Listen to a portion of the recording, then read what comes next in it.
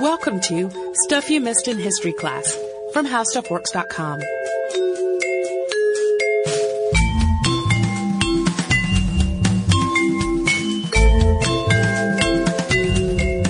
Hello and welcome to the podcast. I am Tracy V. Wilson. And I'm Holly Fry. And today we're going to talk about a very curious case of a delusion that doesn't really exist anymore. Princess Alexandra Amalia of Bavaria was part of the House of Wittelsbach, which ruled Bavaria for more than 700 years until the early 20th century. She was born on August 26, 1826, and was one of 9 children. Most of these were pretty notable royal people, and she has plenty of relatives who were a lot more famous or maybe infamous than she was. One of them that jumps out is her nephew, Ludwig II, who was also called Mad King Ludwig. He was known for deeply eccentric behavior and for a fairy tale castle that he built and for his suspicious death. So Katie and Sarah did a podcast on all of that back in 2010, and they brought up Alexandra's own dubious claim to fame in that episode, which is her belief that she had swallowed a glass piano. Which is quite something to believe. It is, and a little context might help us all wrap our heads around this very particular delusion. So, for familial background, the princess's father was Ludwig I of Bavaria, and he was known for being a bad poet, really great patron of the arts, and a notorious womanizer. So he sounds like a lot of fun. He had many affairs, unfortunately, and decorated a room in the palace with portraits of beautiful women. And he also had a large birthmark on his forehead, and that's actually left out of most depictions of him. Her mother was Therese of Saxe-Hildburghausen, and she married Ludwig on October 12, 1810, and their wedding festival sparked the tradition that has led to today's Oktoberfest. Therese had a hand in ruling the kingdom, and the people were extremely fond of her, especially as she put up with all of Ludwig's affairs. Yeah, she got a lot of sympathy from people. Alexandra's father left the throne pretty abruptly. He had started a really public affair with Lola Montez, and she was an Irish woman who was pretending to be a Spanish aristocrat. The people of Munich hated her. She was coarse, and she swore, and she was disrespectful to the queen, who, as we just said, they really loved. And she seemed to have a really big influence on the king's opinions. Meanwhile, the king had given her a title, money, and a home, so she was super unpopular. And in the wake of the affair, Ludwig abdicated the throne, and Alexandra's brother succeeded him.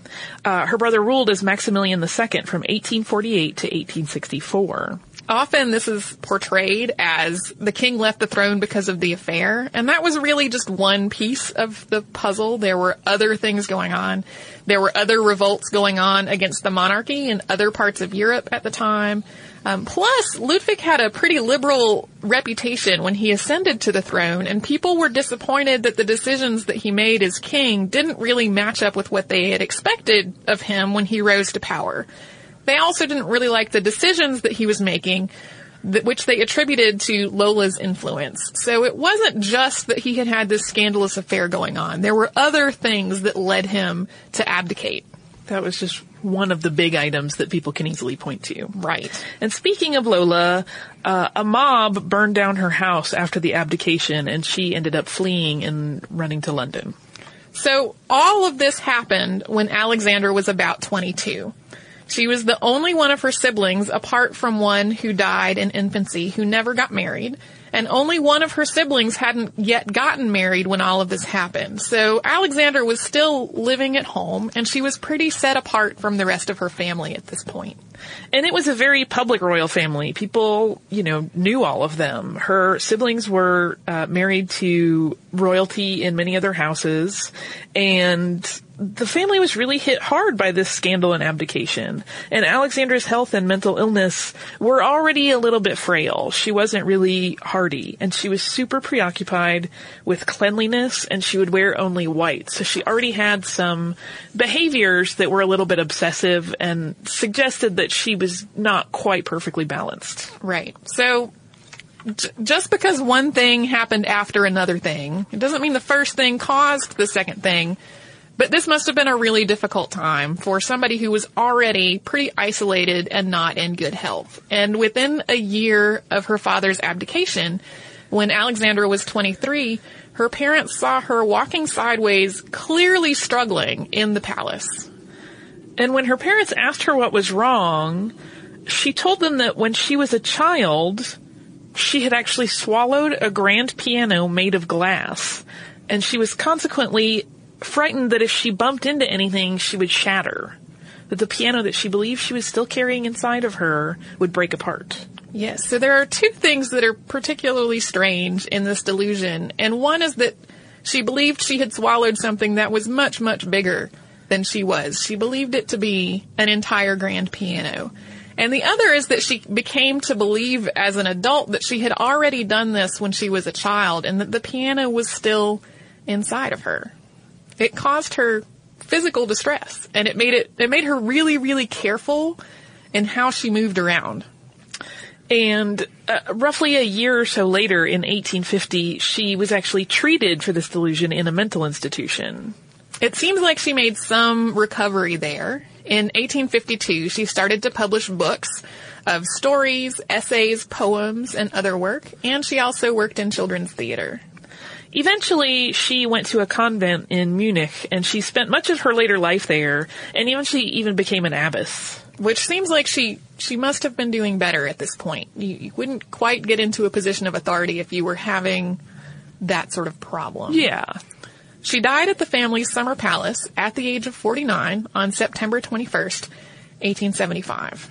But she is not the only person historically who has had the glass delusion. No, that's an actual delusion that was cited pretty often between the Middle Ages and all the way into the early 19th century. It's maybe not something that was super common, but it was prevalent enough that it appears in both medical writing and in literature from the time.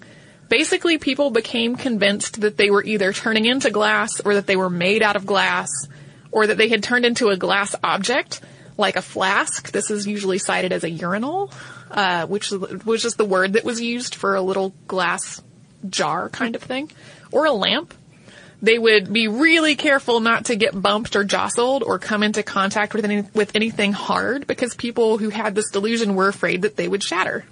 And it often came, naturally, with an extreme preoccupation with protecting themselves and avoiding contact with others. Some people were even afraid that loud noises would break them. So at that point, they would have to be not touching anyone or in a quiet place. Right. Kind of an isolation that probably would propagate the delusion even further. Yeah, but a lot of times people were afraid that their buttocks were glass and that they would shatter if they sat down on anything hard. This whole idea of being breakable and being afraid that you're going to break was also not really new as a delusion, but before the Middle Ages, people thought that they were made of pottery rather than glass. But the core idea was still there of, if someone touches me too hard, I will break.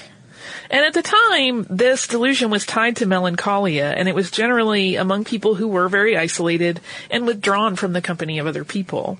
And a lot of times people who had this delusion also had photophobia, and they wanted to stay out of the sun. The first medical report of the condition may have been around 1561, and it was in a treatise by the Dutch physician Lemnius, who described a man who would not sit down because he believed his buttocks were glass. Charles VI of France also allegedly had this condition and believed that his whole body was glass. So he wouldn't let people touch him, and he had special clothing that was reinforced with ribs made so that he could wear that and then not break. And more than one physician to royalty has described this condition. Alphonse Ponce de Santa Cruz, who was the physician to Philip II of Spain, described it around 1614. And he described it as an unnamed person, in this case, possibly a prince, that thought he was made of glass. And his physician told him to lie in a straw bed so that he wouldn't break. And then the bed was conveniently set ablaze, forcing the prince to move quickly without consequently breaking, and that relieved him of the delusion. Kind of reminds me of cartoons like hitting the person on the head with amnesia again to make their amnesia to cure their stop. amnesia. Yes. André de Lorraine, who was the chief physician to Henry IV, also described that case in his writings. Louis de Cazeneuve, who was the royal physician in France, described a glass maker who constantly wore a cushion because he believed, again, his buttocks were made of glass. And that doctor allegedly cured him by spanking him. So, again, just proving that what the person believed was not the case. Right. People also described that they had glass hearts or glass heads or glass chests that had to be protected. And there's one theory that most of the people who described being afraid that they were glass were educated people, and they may have heard of this syndrome in medical writings, and that may have contributed to eventually developing the delusion, obviously based on other tendencies to be afraid and having other mental things going on. Right. So it may have just shaped kind of the way that their delusion developed rather than being a spontaneous thought of their own. Right. And psychological writings at the time attributed many causes to this delusion, including the preoccupation with chastity, purity, and fortune. And glass, we should note, was tied to fortune in folklore and literature because of its fragility. So fortune may turn on you as easily as glass may break was kind of the underlying theme there. There were also physiological explanations at the time, including that the people's brains were too dry, and that was tied to melancholia in general. And the glass delusion, as you mentioned a little while ago, also appears a lot in literature. In the 1607 allegorical play Lingua, most likely by English playwright Thomas Tomkis, there is a character who believes he has become a glass urinal. There's also the 1613 short story, The Glass Graduate, by Cervantes. His main character, Thomas Rodaja, is obsessed with the idea that he's made of glass.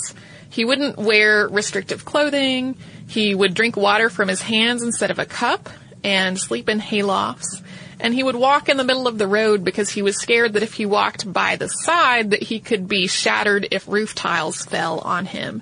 In this story, he winds up with this delusion because of an aphrodisiac that has gone horribly wrong. In 1621, in The Anatomy of Melancholy, Robert Burton writes about this delusion under symptoms or signs in the mind, and he ties it to a fear of devil's death and danger.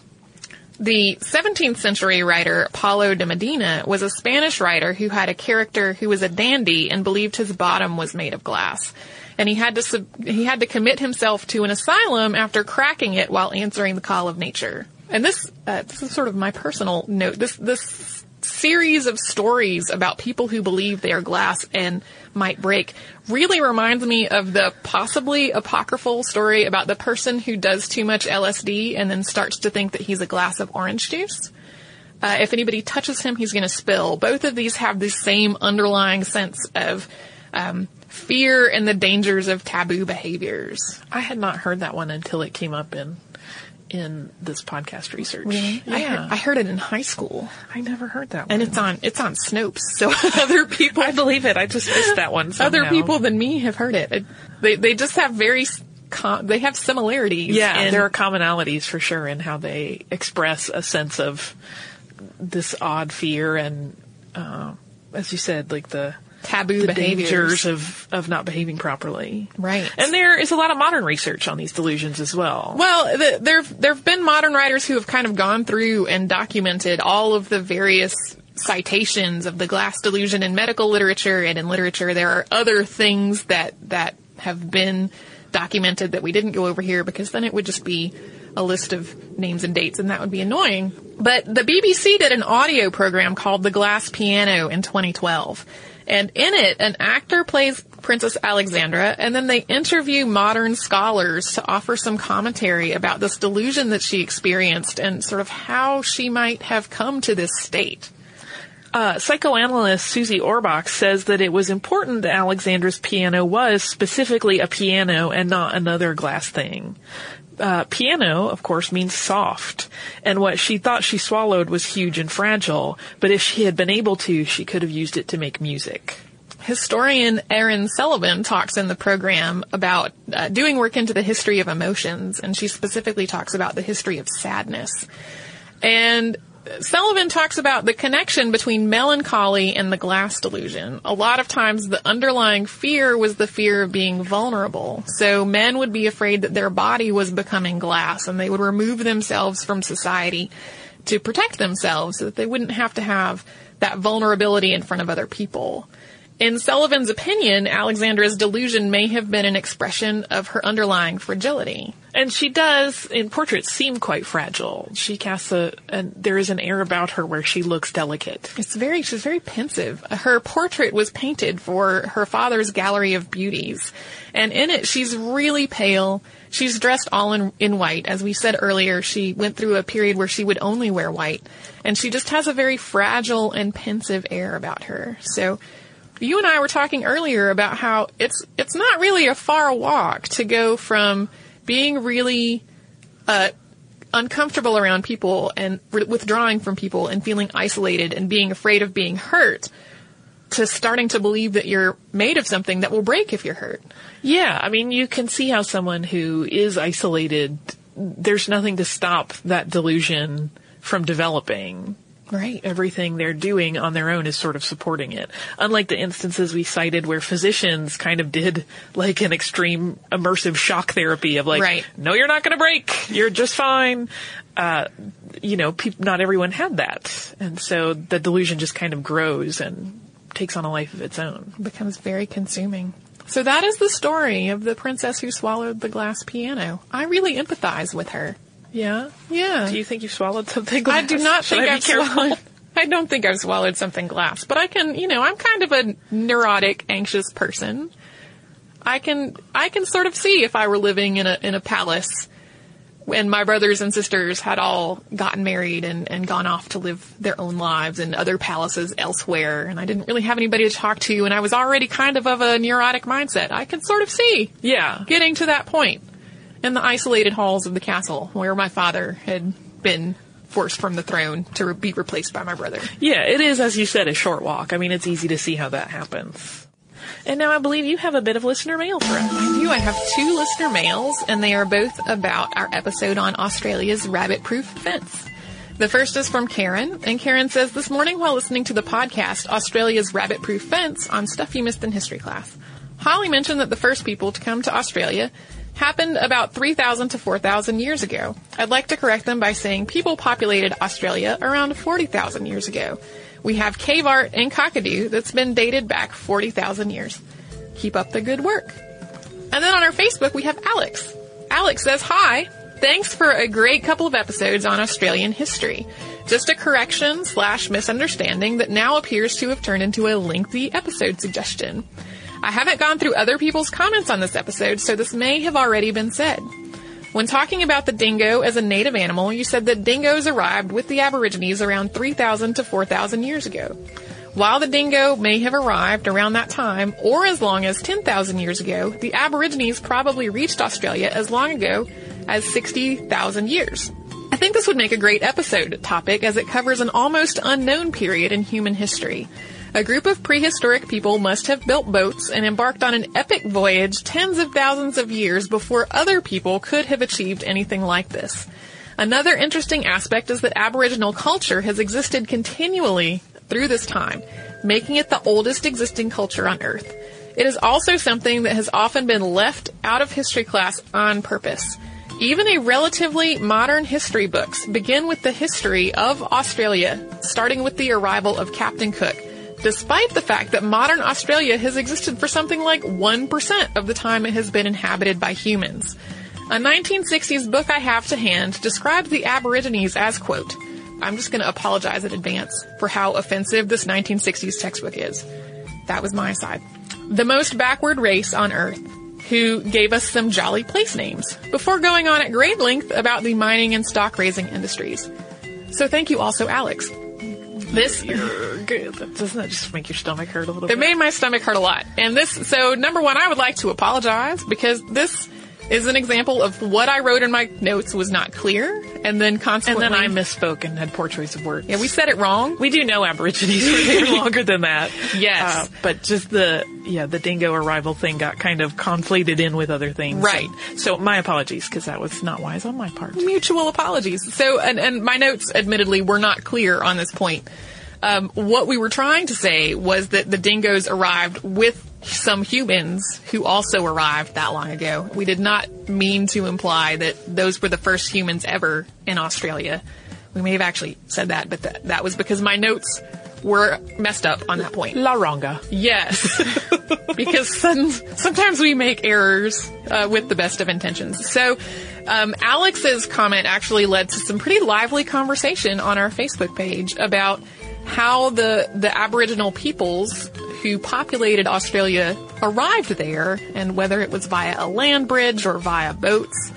It was a pretty interesting discussion. And I agree that would be a great podcast episode. So hopefully we will get that in the queue sooner rather than later. Yes. We have so many good ideas from listeners. I know. It's hard we can't guarantee that we'll hit them all. Just the volume to our production ratio is not possible. Please send us ideas, because we love to hear ideas. But when I made a list of all the ideas that we had gotten in March, and there were about 150 of them, and we do 2 episodes a week. So as much as we love to hear suggestions, there are just so many of them that we cannot possibly do them all. But we will do our best. We will. If you would like to send us a suggestion or write to us about this podcast or anything else, you can at historypodcast@discovery.com. We're also on Facebook at facebook.com/historyclassstuff and on Twitter at missedinhistory. We've recently started a Tumblr, which is missedinhistory.tumblr.com, and we are on Pinterest. If you would like to learn about something that I think may be a modern equivalent of the glass delusion, you can go to our website, search the word hypochondria, and you will find the article, What is Cyberchondria? You can learn that and a whole lot more at our website, which is howstuffworks.com. For more on this and thousands of other topics, visit howstuffworks.com.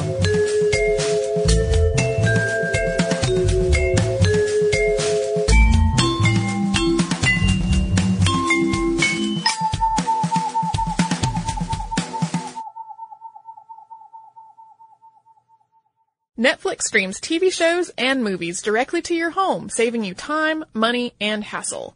As a Netflix member, you can instantly watch TV episodes and movies streaming directly to your PC, Mac, or right to your TV with your Xbox 360, PS3, or Nintendo Wii console, plus Apple devices, Kindle, and Nook. Get a free 30-day trial membership. Go to www.netflix.com and sign up now.